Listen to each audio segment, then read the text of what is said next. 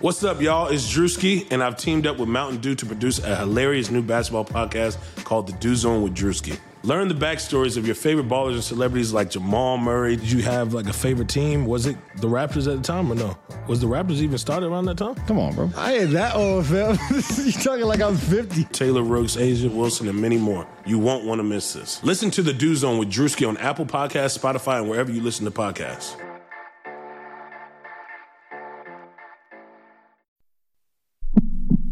Sacramento.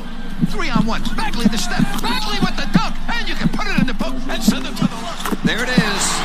Buddy Hield alone at the top of the Kings record book. Oh, I like to see Fox Force 5 in the open court. Fox into the lane. Oh, if you don't like that, you don't like Kings basketball. Oh.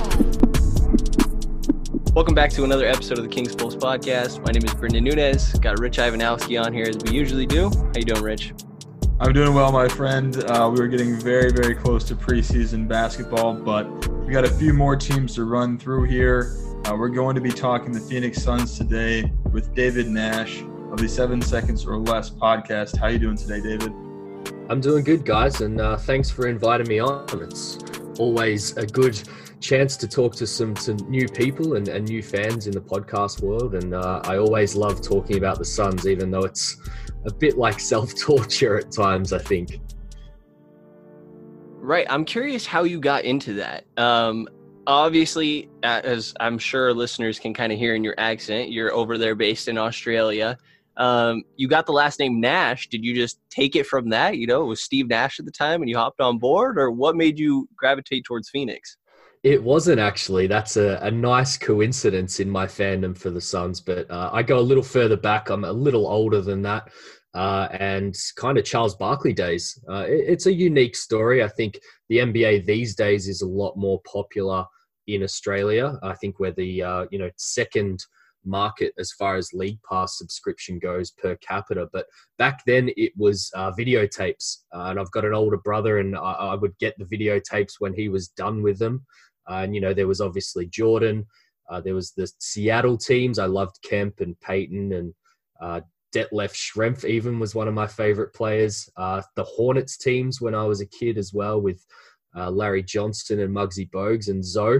But I fell in love with Charles Barkley. So that is where my Suns fandom comes from, and was good back then, good through the Nash years, obviously, and has been a little bit more lean and made me wonder whether I made a bad choice, considering I'm not tied to the city of Phoenix at all.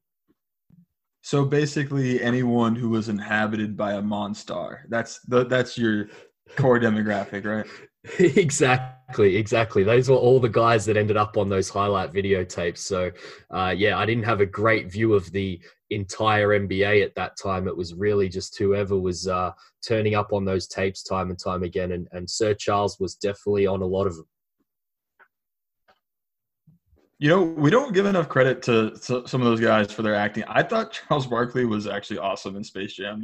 There's that one scene where he's on the couch with his therapist, and he's talking about getting blocked by the little girl, and he's like, "It really happened." I've always loved that.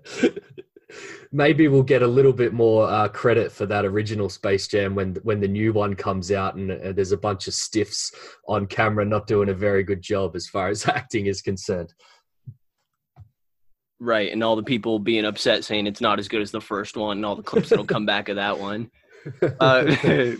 But diving into the team, starting with what you saw last year, we're going to focus on the offseason and next year a lot. But last season was 19-63. I think hopes were high heading into the season.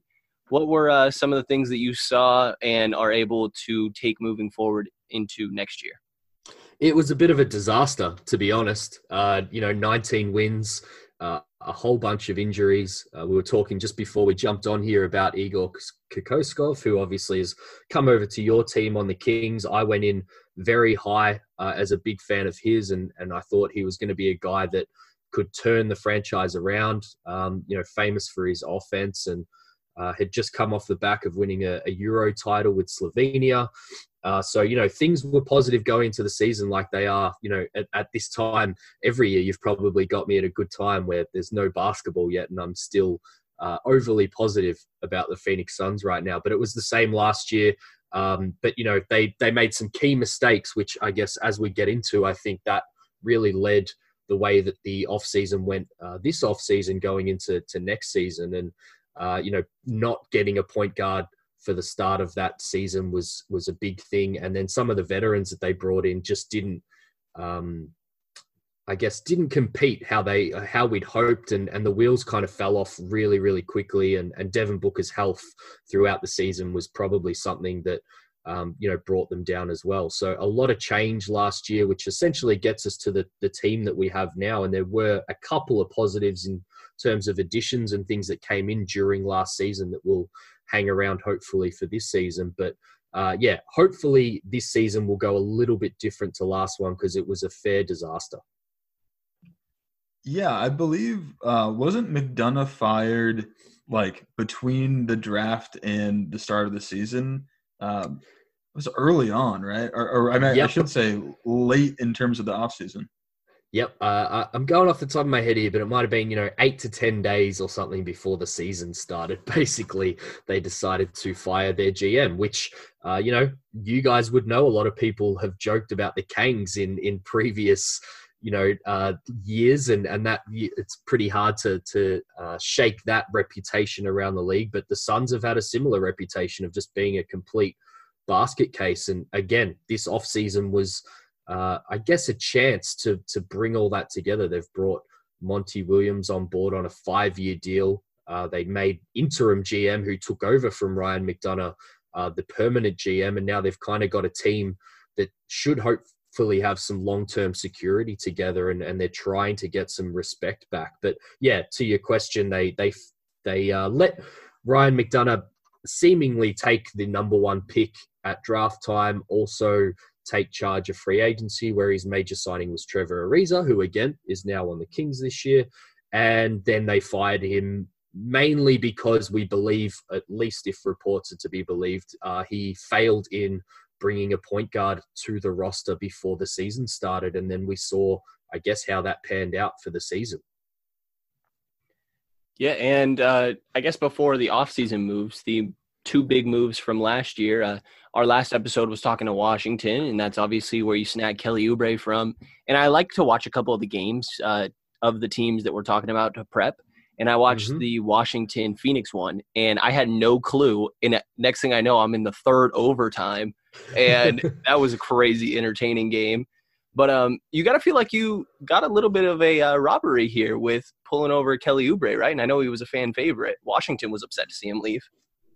And in true Phoenix fashion, it was actually, essentially a mistake. I'm not sure if you guys remember or the listeners remember, but the Marshawn Brooks, Dylan Brooks debacle around that trade originally, where I guess Memphis and Phoenix weren't on the same page in what players were getting done. And that's how I guess Washington got backed into a corner, because I think in that original trade, Kelly Oubre was still leaving Washington, but he was on his way to the Memphis Grizzlies. And then for everyone to save face really quickly after that trade fell apart, somehow Oubre ended up in Phoenix. I don't think that was the plan originally, but we were very happy to have him, because in a pretty disastrous season, he gave the fans at least something fun to watch, and kind of brought the team together a little bit along with Tyler Johnson. So yeah, that deal, the Ariza signing, I remember talking about it last offseason on my pod with my co-host Max. And, we loved the signing, particularly because,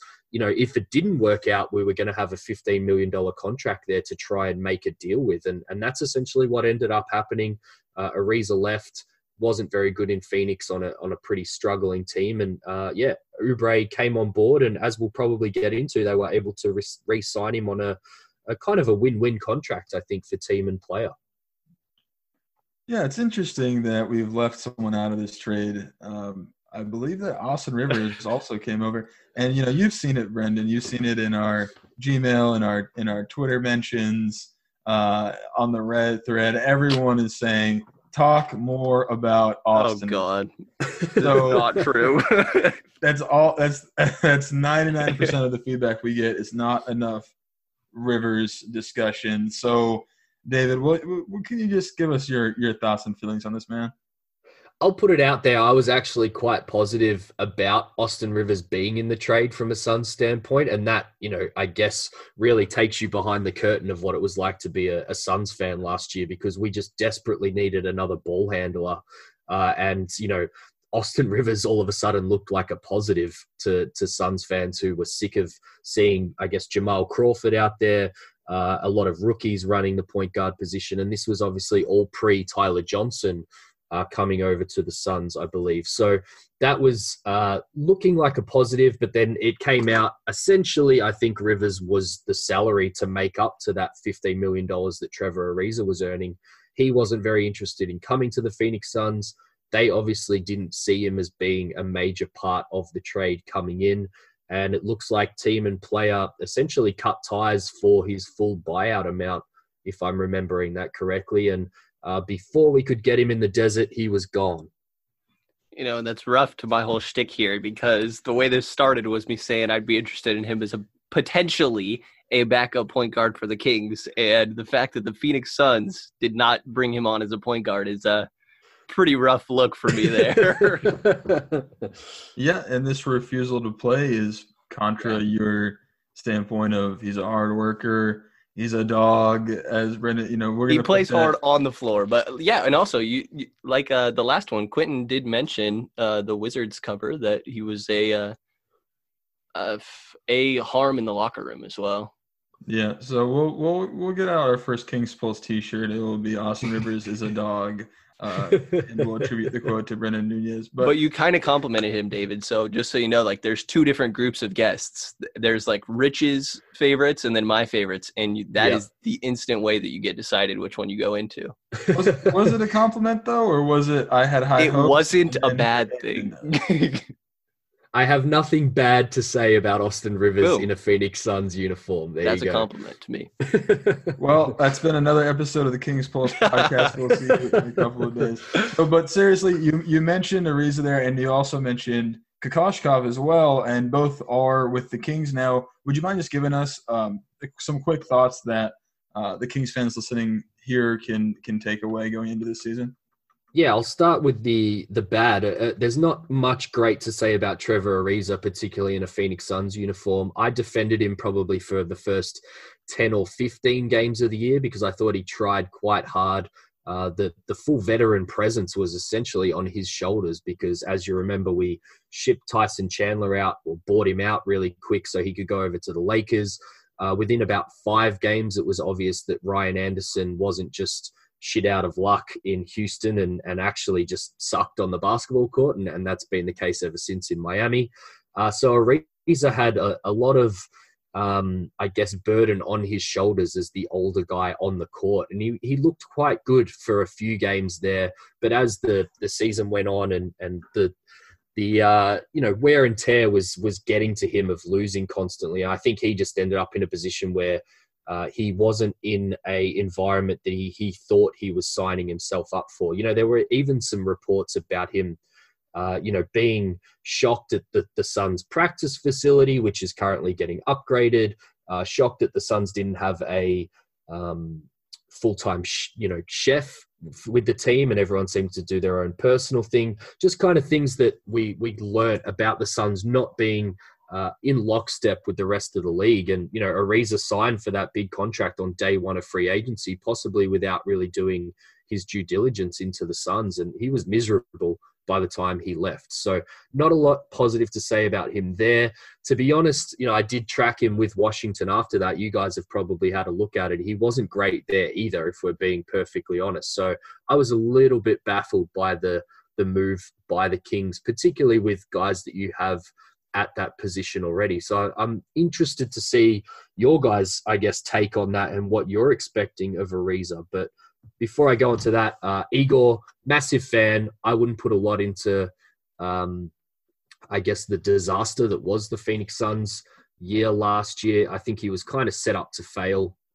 Brought in, I guess it's a pretty funny situation with Igor. He was brought in as Luka Doncic's Euro coach. They just went on to win the Euro final, as I mentioned before. And then they chose DeAndre Ayton at number 1 instead of Luka. Then they didn't give him a point guard, even though he's known as a coach that, likes to run dual playmakers on the court with lots of ball movement and lots of man movement.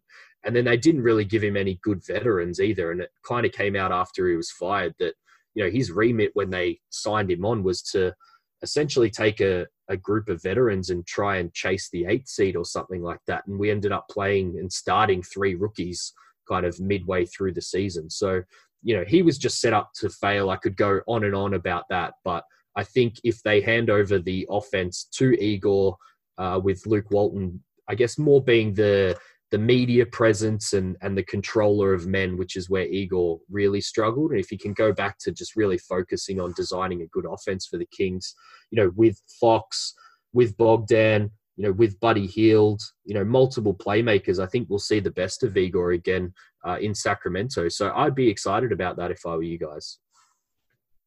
Yeah, I mean, that's great to hear. And to mention Ariza a little bit, my one optimism I have about him, because you're right, he did have a very down year on both of those teams, is that it's been about 7 seasons of him playing 33, 34 minutes plus. And he's just not going to have that same role in Sacramento because of the depth that you mentioned. I don't like that he seems to complain a lot at calls, but he's a smart defender. Hopefully he can set be a good role model to some of the young guys. I know he has a relationship with Luke. Is there anything that you wanted to throw in there on Ariza, Rich? Yeah, well, it goes back to what you had said earlier, talking about him, just that, you felt like worst case scenario last year upon signing him, that you'd have a piece to trade for an asset for the future. And that is how I feel as well. That second year being non-guaranteed or very slightly partially guaranteed does effectively make him something close to an expiring contract. And it's a slightly less dollar amount for this year as well, which would make sense with his age.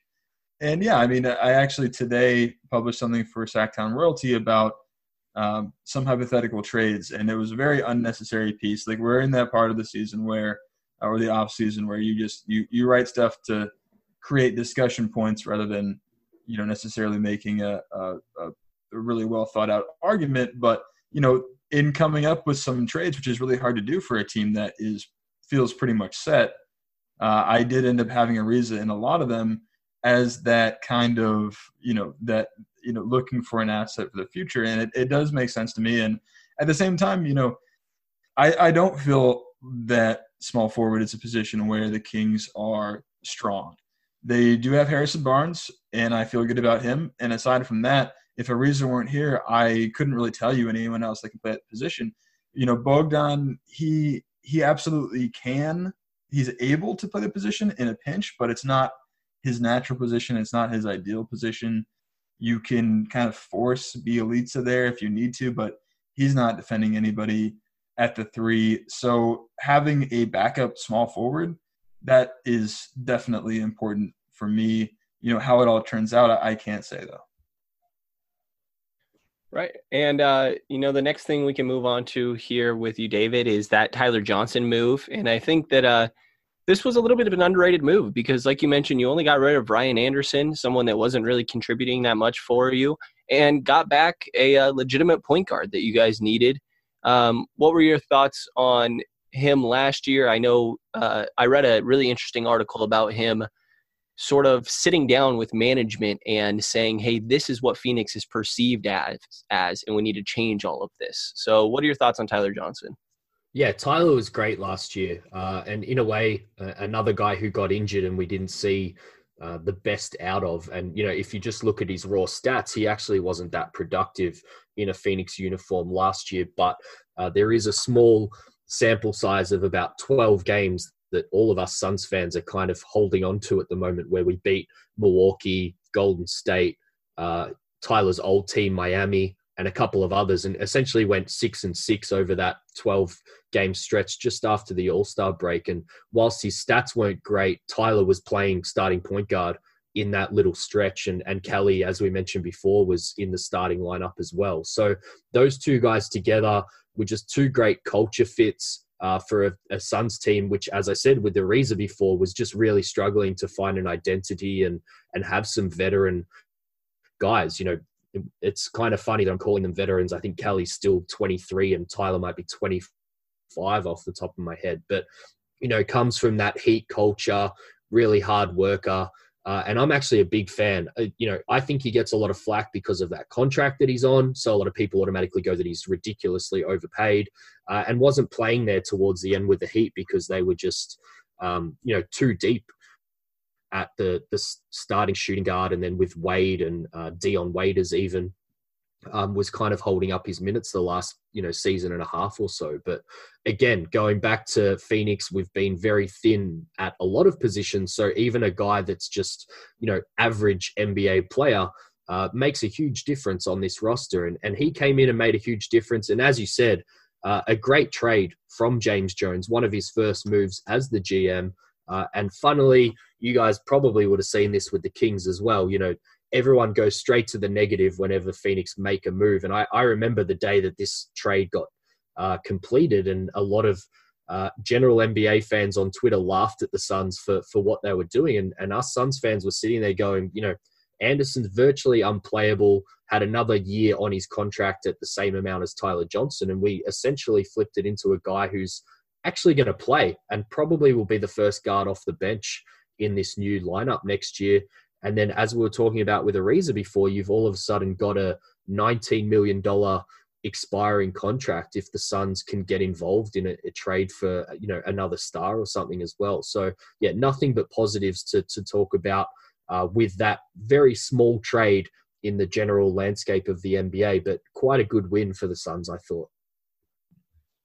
So let's get into the offseason here because – the trades throughout the year, I think throughout the season, were fine. I definitely like the addition of Kelly Oubre. And then, being able to retain him for 2 years, $30 million, I think that's a definite win. There could have been the opportunity, easily could have been an overpay there or losing him outright.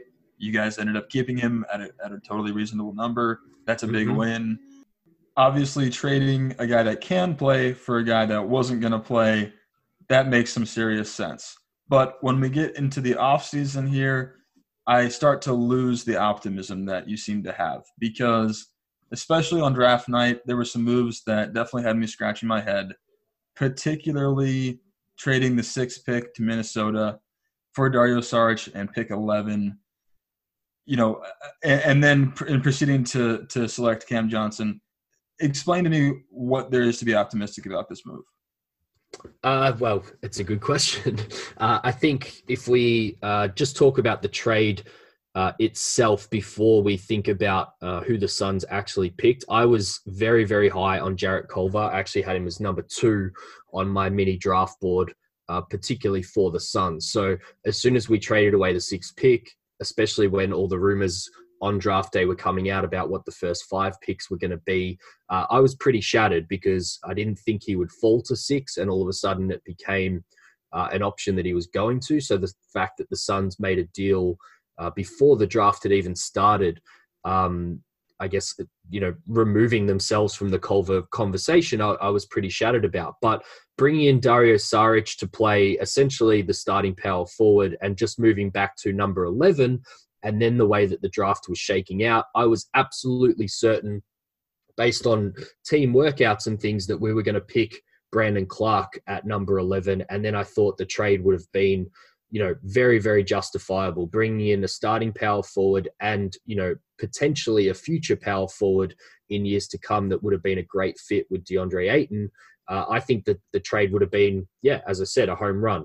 They didn't do that. They picked Cam, as you said, at number 11. And I think that's why the trade got pulled apart quite a bit. But I think as a Suns fan, you need to understand with a lot of these moves, and I'm sure we'll get onto the TJ Warren one at some point as well, you've got to have the context of 10 years missing the playoffs, what last offseason was, where they went into the season with far too many question marks, and a new GM in James Jones this time who just decided that they were going to take some losses on individual transactions to actually put together what looks like now a solid, albeit not great, NBA rotation. So he's taken some L's, I think, in these individual transactions. And I actually, applaud him for doing so, because our previous GM, Ryan McDonough, if anything, was too worried about how certain individual trades and transactions were going to get talked about and his reputation. Whereas James Jones is just trying to put an NBA team on the floor. And to be perfectly honest, if anyone's been,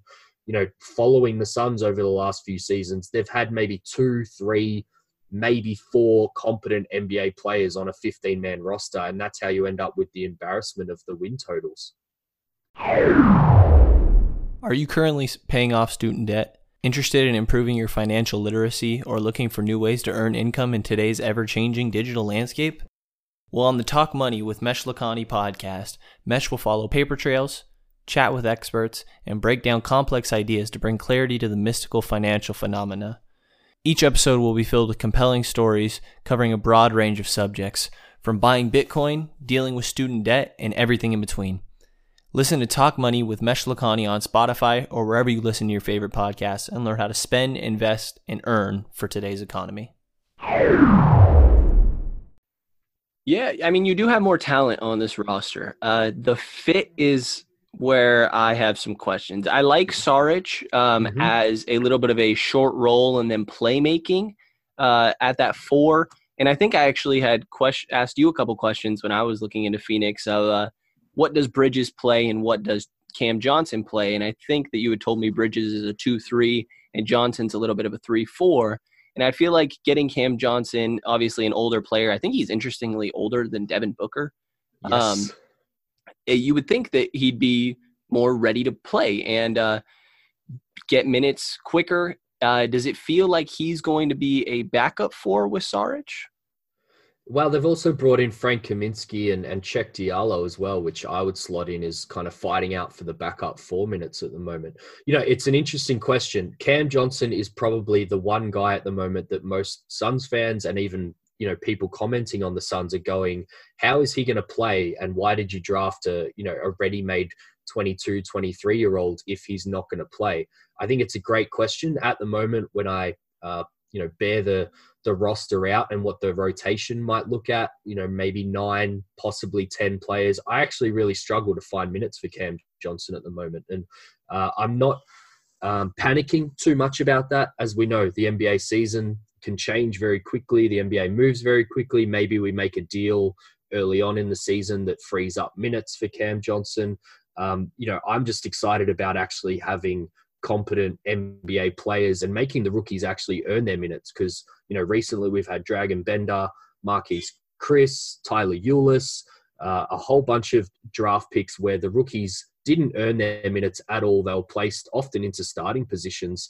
And if anything, their development itself, even though I think the draft picks can be seen to be bad ones, I think also developing those guys was really poor by the organization as well. And they are to blame just as much as the players for how much they've failed. So, I'm not panicking too much about the fact that there's not many minutes for Cam Johnson at the moment. It's not a bad thing for him to have to come in and earn them. And I think he'll get spot minutes as a great shooter. I think he was the best shooter in the draft.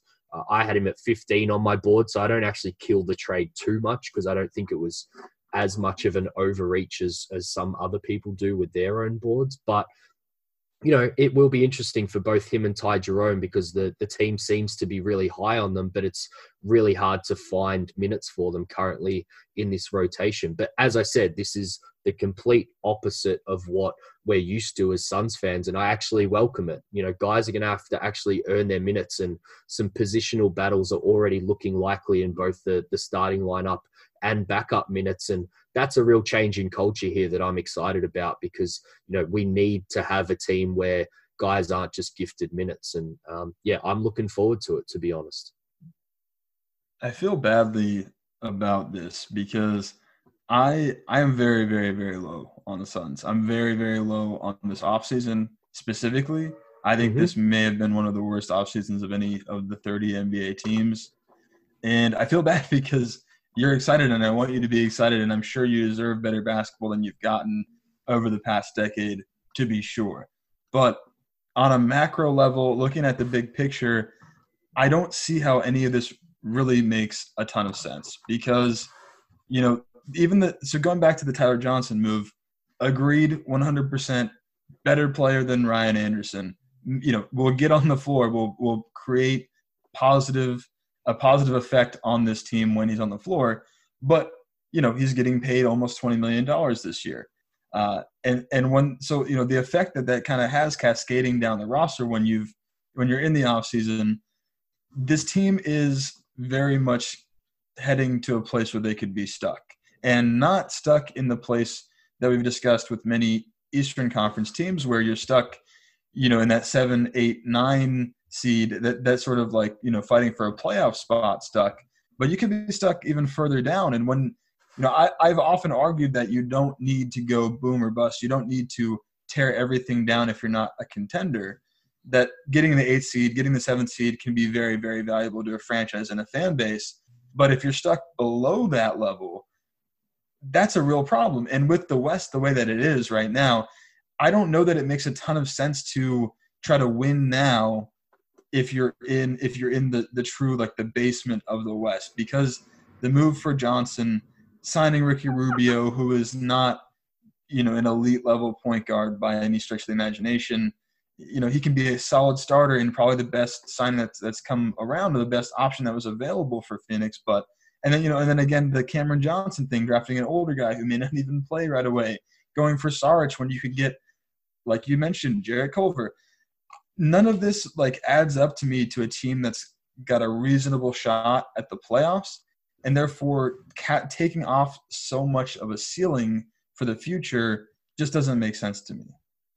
I do disagree, but I'll throw a few things out there. I think if you're betting on the Suns, it's always a smarter move to take the negative angle, because in the last 5 or 6 years has shown us that you will more often than not wind up being right. So I really don't begrudge non-Suns fans taking that opinion and that viewpoint.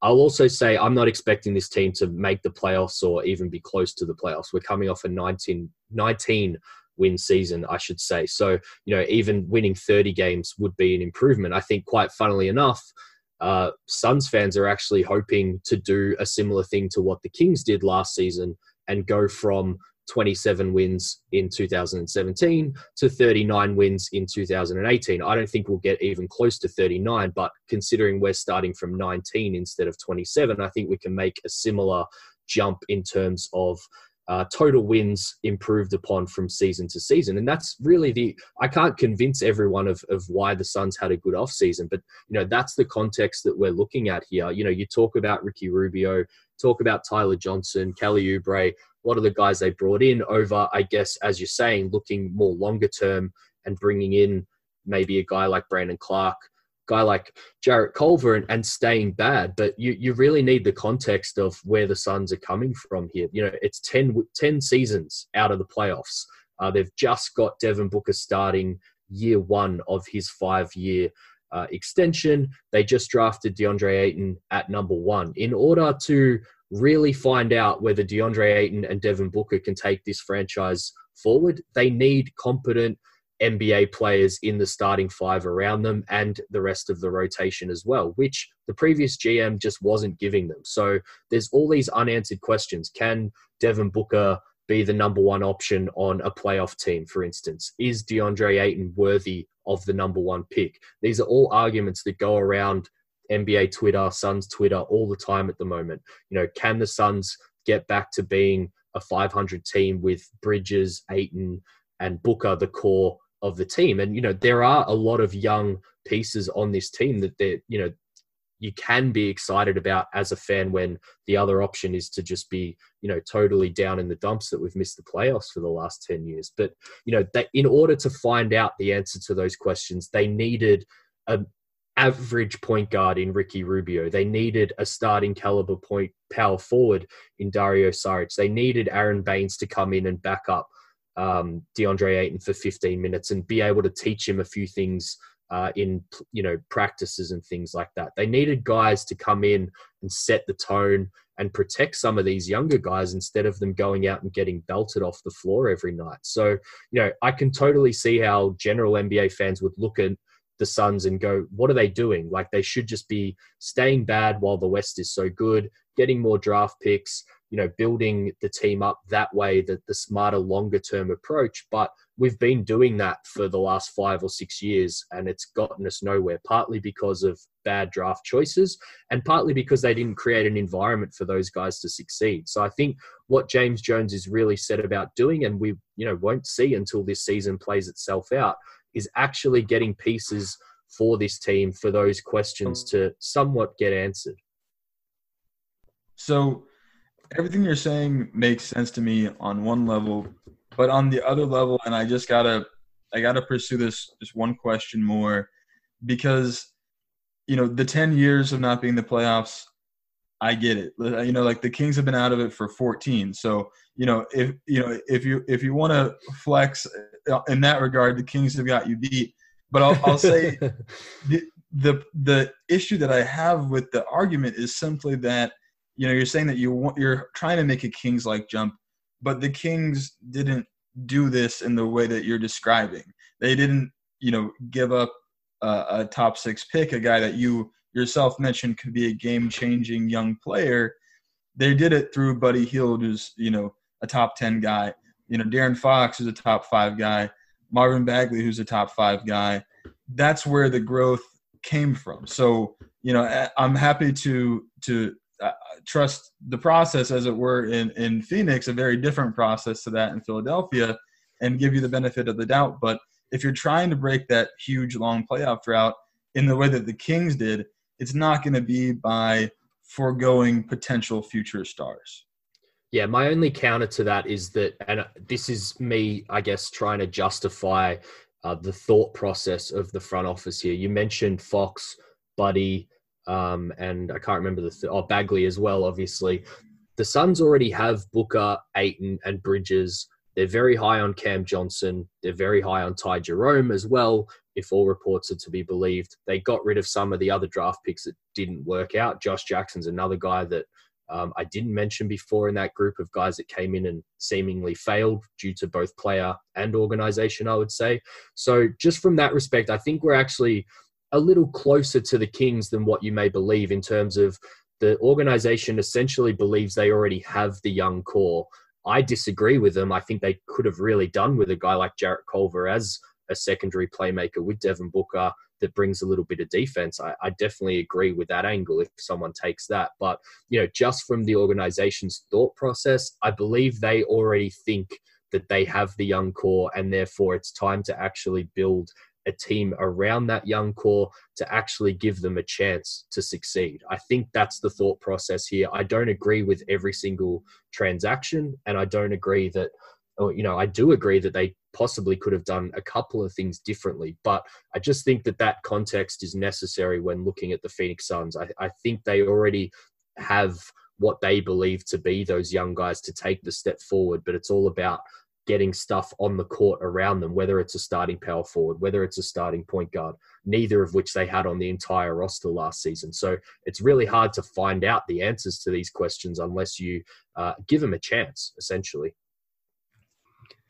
Right. And I am really high on Bridges. You mentioned him kind of being that third guy. I think Ayton gets a lot of flack for his defense, but actually showed a lot of flashes in that regard. I know you put down a breakdown, your guys' podcast channel did, going through all his blocks. That was cool to look at as well. But in the end, it feels like this is all going to be on the shoulders of Booker to be the number one guy. And the player that he reminds me of on a lesser level is James Harden. I'm sure that's not the first time you've heard the comp. A lot of foul drawing, a two guard that's sort of started to take over the playmaking abilities. And I have a couple questions for you about Booker. Firstly, being that James Harden, it was later into his career. I believe it was his second year in Houston where D'Antoni decided, all right, he's going to be the primary ball handler. He is going to run the offense, and his passing took off. I know that Booker did this a bit last year, but it didn't feel like the same level of vision to me. And there were a lot of turnovers. That's going to happen at first. But do you think that Devin Booker will continue to progress and eventually potentially become close to an elite level passer? I do. It's a really interesting thing. Harden, as you say, it's not the first time that comp has been brought up. If you just look at statistically the marks that they're reaching at similar ages, Booker's definitely in that I tend to go more Brandon Roy than James Harden, perhaps showing my age a little bit, going back to Brandon. But I think, and the Suns may think that way, obviously, with bringing in Ricky Rubio. It's another point of contention among Suns fans. It's a good one that you brought up is, if Devin can be the next James Harden, why the hell would you bring in a guy like Ricky Rubio? And I think, he just struggled, as you said, in certain situations, and he still is only 22 years old. So bringing in a competent point guard to take some of that responsibility off him at times can be really good for his game. His 3-point percentage plummeted last season down to 32% when he was trending up, kind of looking like being a 38 or so 3-point percent shooter on 7 attempts the season before. So getting him a few more catch and shoot scenarios with a true point guard in Ricky Rubio should do his percentages wonders there. And something that I'm hoping, and we're not going to really find out until the season starts, is that they actually stagger Rubio and Booker a little bit and make sure that one of those guys are on the court at all times. I think Rubio could really be good for the second unit. Tyler Johnson fits in quite well as a backcourt partner to both of those guys, a guy that can play on and off the ball. So, I hope they do that. And that kind of, I guess, answers your question is I still think that there's a lot to look into there with Devin Booker being a primary guy with the ball in his hands a lot of the time. So, you've still got to give him those opportunities without Rubio on the court, who, as we all know, isn't a great off-ball threat or 3-point shooter. So, yeah, I think they're looking to lessen the load on a really young guy who's been quite injury prone in the first 4 seasons of his career as well, it should be said. And also a true point guard in Rubio that might help DeAndre Ayton out a little bit as well. Because, Booker was injured in a lot of different stages, still played 64 games last year, but kind of untimely injuries every 10 or so games. So his chemistry with Ayton probably wasn't anywhere near as it could have been, also because he missed training camp as well, which was a bit of a bummer. Right. And I actually came to the same conclusion as you before this, where I would love for one of Rubio and Booker to be on the floor at all times. I didn't think it was necessarily the most realistic that it would happen. So I kind of also threw Oubre in there because I think he can run a pick and roll a bit. That I was hoping to see one of those guys on the floor at all times. But my second question for Booker is, he's a great offensive player, 26.5 points a game. That'll likely only go up. He's crazy young. But on the defensive end, I feel like half of the amount of points that he scores himself, he is accountable for on the defensive end. Like, it's horrendous at times. And I understand you have to take a break, but completely falling asleep and not even bothering to rotate, do you think that the defensive IQ will come around? Or is it not even IQ and it's just effort because the team is losing so many games? Yeah, I think it's more effort than IQ. This is a topic that comes up quite a lot on our podcast and in general among Suns fans. And I guess everyone tries to take the glass half full approach and think that, once he's on a more competent team, his effort on the defensive end might get better. And, you're not wrong. We've seen some terrible defense from him in the first 4 years of his career. And we've also seen terrible Phoenix Suns teams. So it's a really hard thing to judge, like a lot of things with Phoenix. And I hope I'm not coming across too positive here on the Phoenix Suns. Again, I have to reiterate that whilst I think we will improve, I don't think we're going to be drastically better to be competing for a playoff spot in the West or anything like that. But, the hope with Devin, as you say, is once we get better, the effort ramps up a little bit. I think once we're playing in more meaningful games, if in a film session, this is something I've talked about quite a bit. He's quite a proud guy. So if in a film session, we lose by a bucket and they highlight the fact that it was Devin Booker on the defensive end, getting, caught backdoor or letting his man, go on a pick and roll because he didn't fight over the screen. I think that's where we'll see the improvements from Devin. I think at best he could be an average defender in the NBA, and that's purely because he's 6'6", pretty athletic. I think he gets underrated a little bit athletically. So I think to a certain degree he can become an okay defender. But I think if he's the number one option on a playoff team for Phoenix in the future, I think you're still going to have to insulate him quite a bit. That's why I love the addition of Mikal Bridges. And that's why I would have loved the addition of Jarrett Culver, because both of those guys, either side of Devin Booker, would have allowed you to I guess, put Booker on the worst of the three, guard and wing options for the opposition. Because, as I said, at best, he can become average, but you'd have to say, as of right now, it's looking much worse than that until the effort picks up. But probably the only glimmer of hope is I've seen quite a lot of people working both with the Suns and Team USA and a few other places talk about his development curve and how short it is. Like, he can see things, learn things, and kind of pick it up very quickly. And I think that's why we've seen him turn from a spot up shooter at Kentucky to the player that he is now, because he's a very, very fast learner. So the hope is, maybe he can make some improvements on the defensive end, but not to any extent where he's going to be a positive, I wouldn't have thought, in the NBA in any time of his career. Right. And I think he is deceptively strong, similar to James Harden, where he's not going to get absolutely bullied if someone tries to post him up. Like, I don't think a three is going to have a crazy amount of success really backing him down. He's very strong. But you mentioned a lot of him, I think that the falling asleep and really isn't great for the rest of your team. And it's obvious that this is Devin Booker's team, I feel like. Do you feel, my last question on this is, I think there's good reason to have optimism. He could be a number one guy on a playoff team offensively, but can he be the leader of the team? Because it seems like I see him getting upset a lot. There's plenty of reasons to be upset with a 19-win team. Don't get me wrong, especially when you feel like you're doing a lot of the production yourself. But does it feel like he's someone that's really able to rally the troops? And I know that's kind of hard to tell, not being in the locker room or anything like that, but I feel like you probably have better insight on that than I do. Does it feel like Devin Booker will be the leader of the team rather than just the top contributor?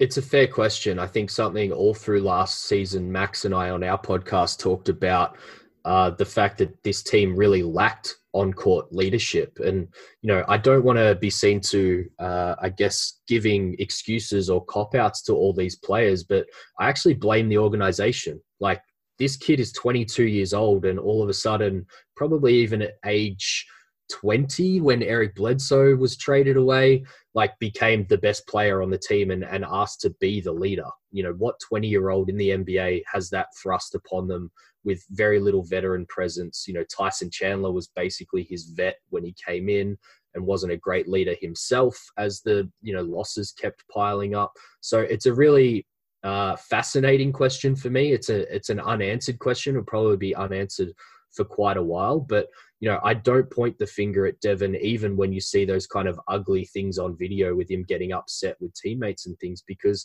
I have to remind myself he's 22 years old trying to carry a really bad team, and those things are going to happen. And that's why I can probably sound overexcited about additions like Ricky Rubio, even Aaron Baines, Dario Saric. Like, we're talking about guys that are actually above 25 years old that will actually be playing on the floor with Devin. And that's been the problem in Phoenix, is they've had some veterans, Jared Dudley, Tyson Chandler, a couple of others in the time that Devin's, been the best player on this team. But a lot of those guys haven't been able to also get on the court, plus, as well as be the veteran presence. And James Jones has talked about this quite a lot this offseason, is that the so-called vets that he's brought into these team will actually be part of the rotation. So Devin will get a lot of help there.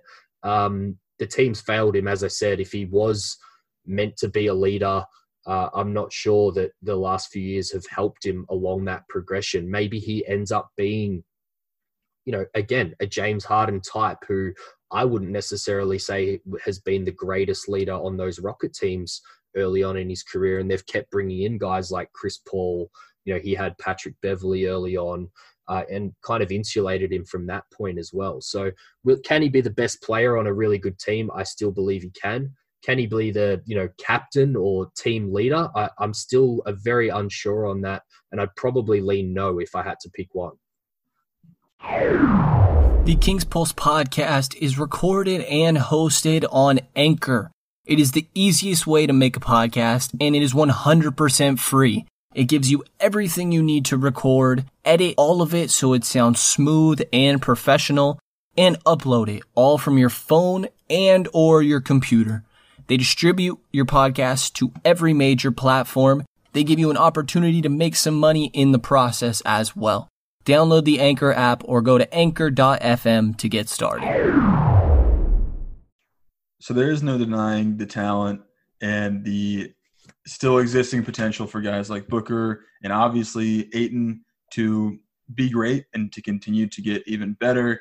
But you mentioned the guys around him. And I just wonder, talking about this group, of other additions, the veteran additions, Ricky Rubio, Saric, as you mentioned, and I'll also throw in Frank Kaminsky into this group as well.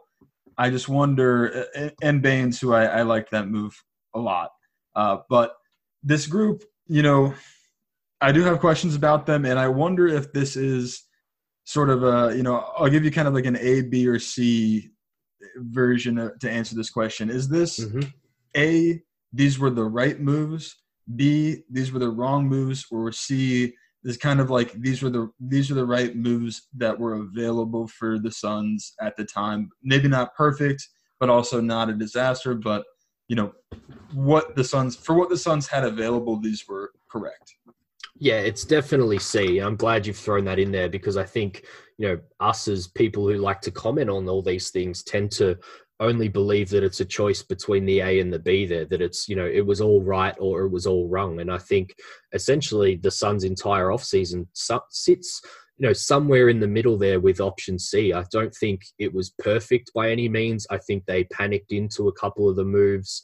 As I said, most of the transactions on paper, individually, the Suns lost out. But I think if you look at it as a collective, and what the alternatives were going into this season if they didn't make those moves, and then what might have happened into the future, sliding doors moments like, was this off-season that's just gone the final point of Devin Booker asking out for a trade, for instance. I think they've avoided a lot of those scenarios, at least for the next little while, by bringing in guys like Rubio, Baynes, Saric, straight away. That was before... Rubio was obviously the first day of free agency, but, they took L's to bring in Baynes and Saric both on draft day to make sure that when free agency rolled around, they didn't have too many things that they had to go out and get. Essentially, starting point guard was really the only key piece they had to worry about, and they weren't left on, say, day 3 of free agency with none of their good options left available and looking at a really poor roster again going into the season. So, yeah, with that context, blame Ryan McDonough a lot for, how he left this roster. I think James Jones had a pretty uphill battle to turn it into a somewhat competent NBA team. And there's still some big question marks, but, all things going right, or even some of them going right here, I think the Suns will at least put a competitive team on the floor most nights, which is, again, not exactly something to be overly excited about, but a lot more than you can say about the last couple of seasons, that's for sure. Yeah, I mean, I don't mind those moves. I think that they got nice pieces in some of them, like you're mentioning, in regards to what was available to them. The two, though, that were dumping salary to make space for a very lucrative Ricky Rubio deal, which I do understand the argument a little bit of, you need to throw a lot of money to bring somebody to Phoenix.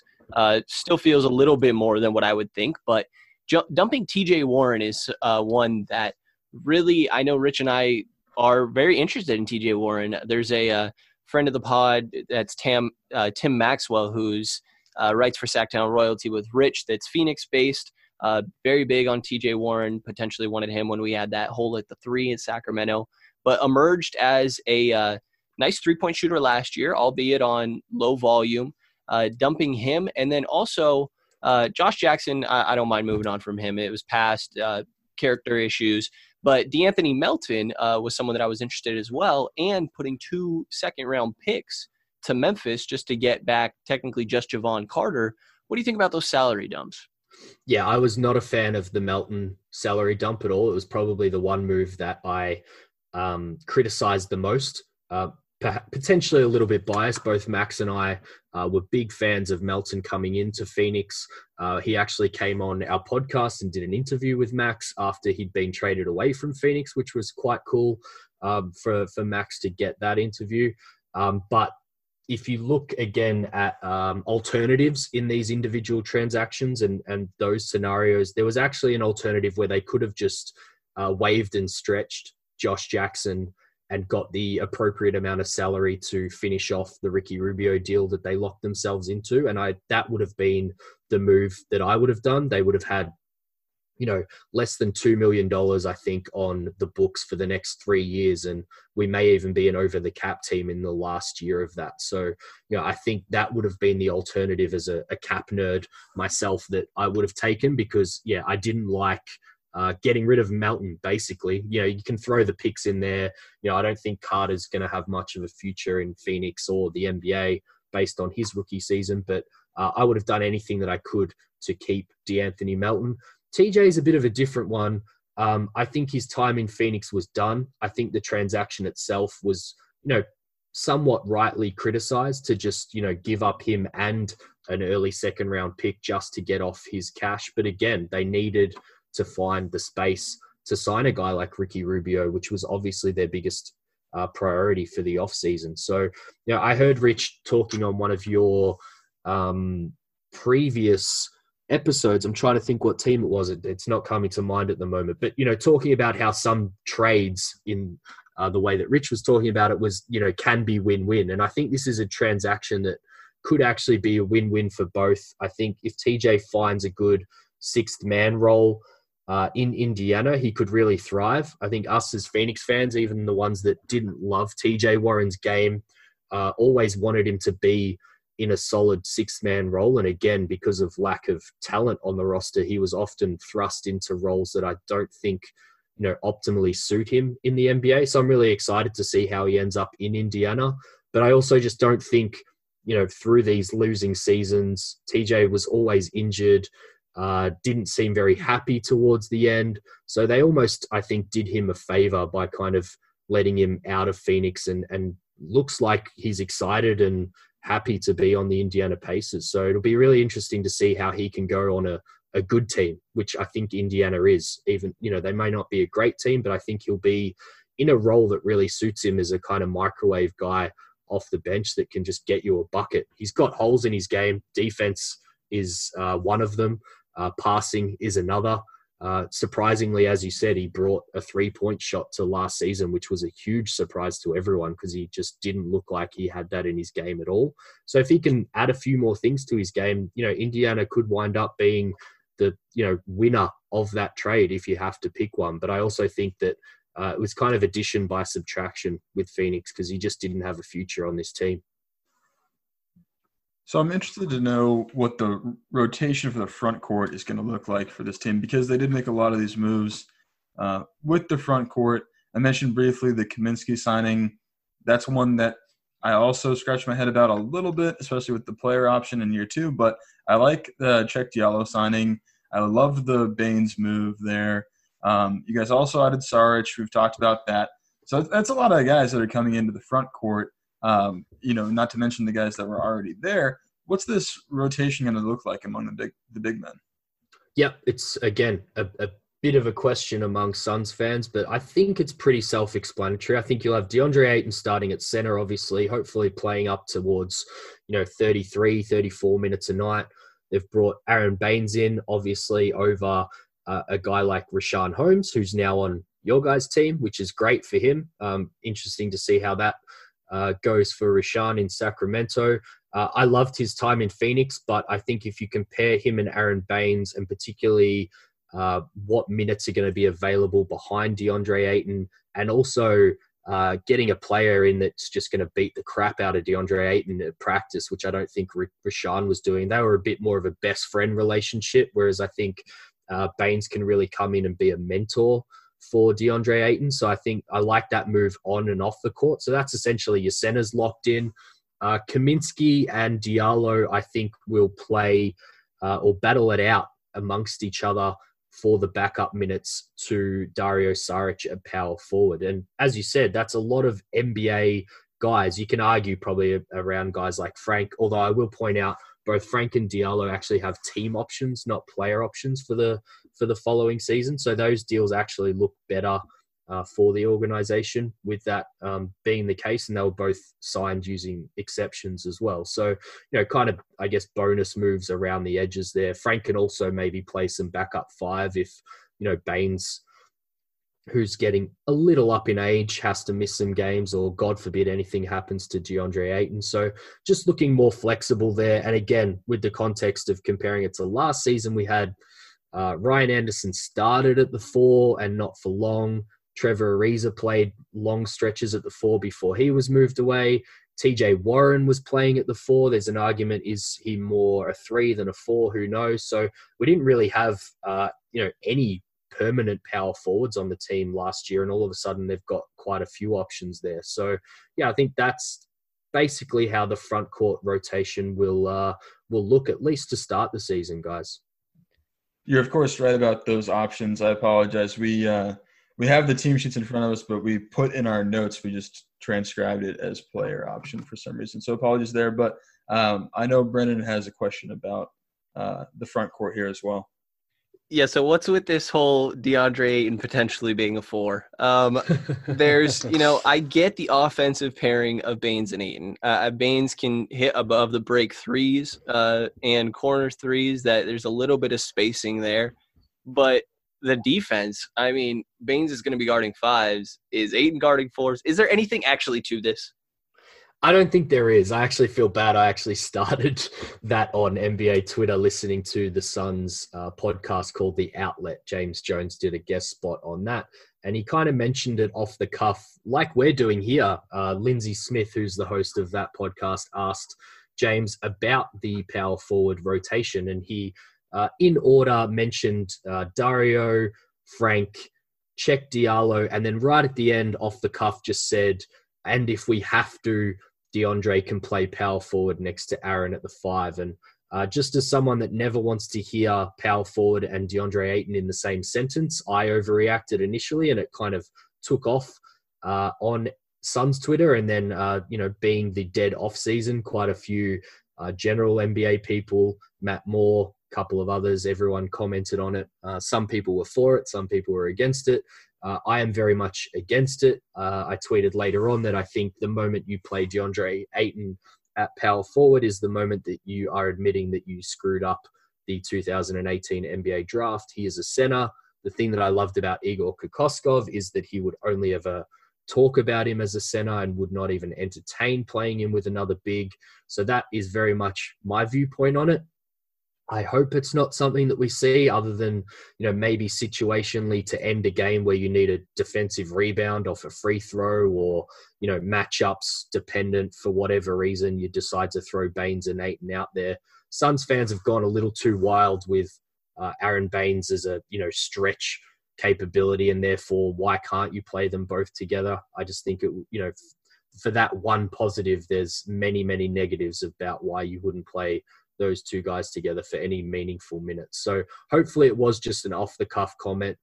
There was another off-the-cuff comment from James Jones at Summer League about, DeAndre Ayton potentially sitting some games where it's just not his night at the end of the game, and watching Aaron Baynes, start or finish the game at center, I should say. And likewise, Suns fans were up in arms about that one, of how you could possibly even think about not finishing with your number one pick, 7-1 big man, DeAndre Ayton. So I think very much an off-season topic that we went a little bit too overboard on. But I am going to watch it because Earl Watson played Alex Len and Tyson Chandler together when his job was on the line. So you can never count anything out in the NBA. Yeah, certainly not in cities like Phoenix and Sacramento at times. But let's if you wouldn't mind helping us finish out the rotation talk. If you want to give us, the rest of the starting 5 and the closing 5 are your best estimations, as well as the first guys off the bench, then we'll just get right to a win total prediction. Yeah, no worries. I think, as we said, Ricky Rubio will start at point guard, Devin Booker at shooting guard. Suns fans are pretty divided on who should start at small forward, but I think with the payday that he got, and until Mikal, much like I said at the start, this could be a positive until he really proves that he should be the starting small forward. I think Kelly Oubre will start at small forward, Dario Saric at power forward, and DeAndre Ayton at center. And then guys we've mentioned that should be the rest of that rotation, I think, will be Tyler Johnson as a guard off the bench. Hopefully they stagger Rubio and Booker, as I said. Bridges should see a lot of his minutes at the 2 and the 3. Frank and Diallo, I think one of them will play every night, maybe based on whether you need more shooting or whether you need more athleticism in Diallo. Aaron Baines should play 15 minutes a night. That's kind of 9 guys. And then, as we mentioned, there's pretty much rookies and young guys for the rest of the roster there. So depending on how they're going and injuries and things like that, we might see guys like Ty Jerome, Cam Johnson. Who am I missing here? We've got Javon Carter obviously will be at the end of the bench. Ali Okobo, I don't actually expect to be on the Suns to start the season. And that's pretty much the entire roster. LeCue, I think, will be with the Naz Suns all year. And I actually like that for him. I think that was a great deal for Phoenix as an undrafted guy directly after the draft to sign him. And it's pretty much a, low risk, high reward move for him. He's very, very raw. But if, we've said it on our podcast, if we're seeing Jalen LeCue play at point guard for the Phoenix Suns, it means that this season has gone just as bad as last one. So hopefully, even though I really like the kid, hopefully we're not seeing him with the main team this season. Yeah, and just the very last thing from you would be a win prediction. We usually base it off the Vegas over-unders, and I looked at a bunch of them, and the lowest one I found was 19, and the highest was 29.5. It's quite a range. Where do you sit at for this Suns teams next year, win total-wise?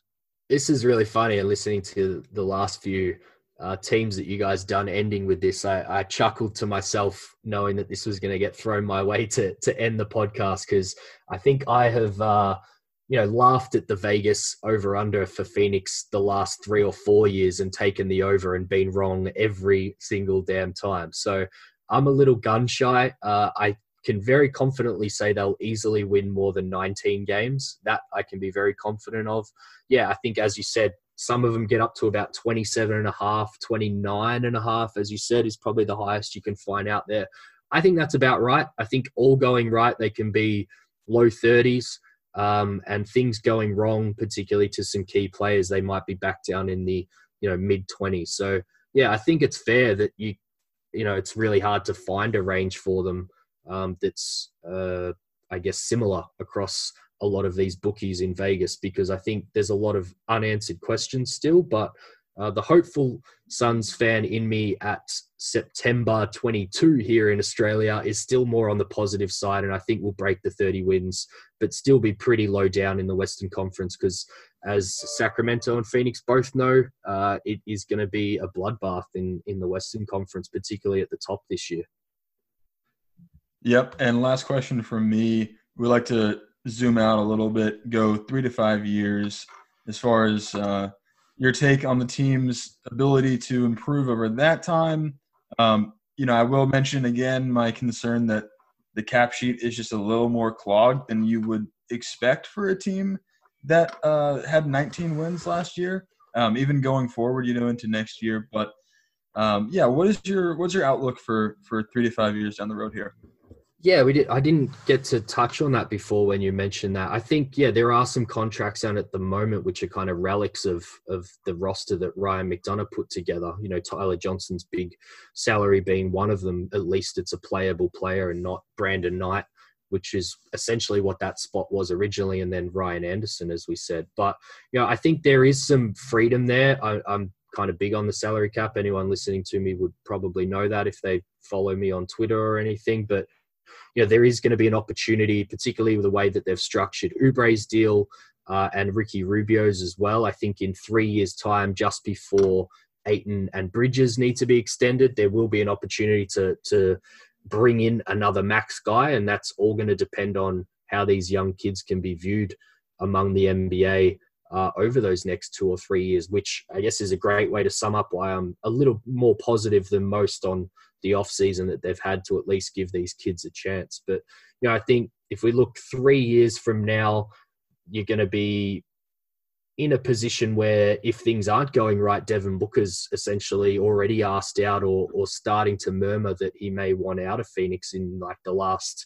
2 years of his 5-year extension, I suppose. So, I think within 3 years, the Suns need to be had a playoff berth under their belt, I would imagine, even if it's sneaking into the 8 seed or something like that in 2 seasons or 3 seasons time. And they really, if what they believe in that these guys can do in 5 years' time, they should be right at the top of the Western Conference competing, because if they're not, the team probably has been blown up by then, with either Devin Booker leaving or DeAndre Ayton maybe even being looked to move out, because, the core of Booker, Ayton, and Bridges in 5 years' time will all be kind of hitting their prime or in their prime. So that's the rosy outlook for the Phoenix Suns is within 3 years we should be in the playoffs, and within 5 we should be a contender, really. That's all we have for you, David. We want to give you a chance at the end here to plug anything and everything you got going on, man. Yeah, well, you can follow me over at the 4 Point Play. That's the 4 Roman numerals, IV Point Play on Twitter, or our pod account, as you mentioned, Brendan. We often do video threads on the Phoenix Suns and, comment on a little bit of NBA general stuff as well. So that's at 7 SOL pod on Twitter. Love talking with people. I'm sure anyone listening to this might think that I'm overly optimistic. If they want clarification on Twitter or to discuss anything, that's why I'm on Twitter. I love to talk about that stuff. And I just have to thank you guys for having me on and giving me a chance to talk about the Suns. Kind of looking forward to, the games against the Kings. We're obviously in the same division, been somewhat rivals over the years. And it'll be interesting, with how strong the rest of the division is, how those Phoenix and Sacramento games go. So I'm sure I'll be in touch with you guys around those games this season. And I'll throw one last caveat in there that everything I've talked about is definitely on the low percentage. But as you say, you've got to be positive at this time of the year, because I'm not sure what else we would do or how I would be able to keep my sanity if I'm not. Absolutely, man. Thanks for joining us. Thanks, guys. Yeah, and thank you to everybody for listening to this episode of the King's Pulse podcast. You will hear from us again in the next couple days.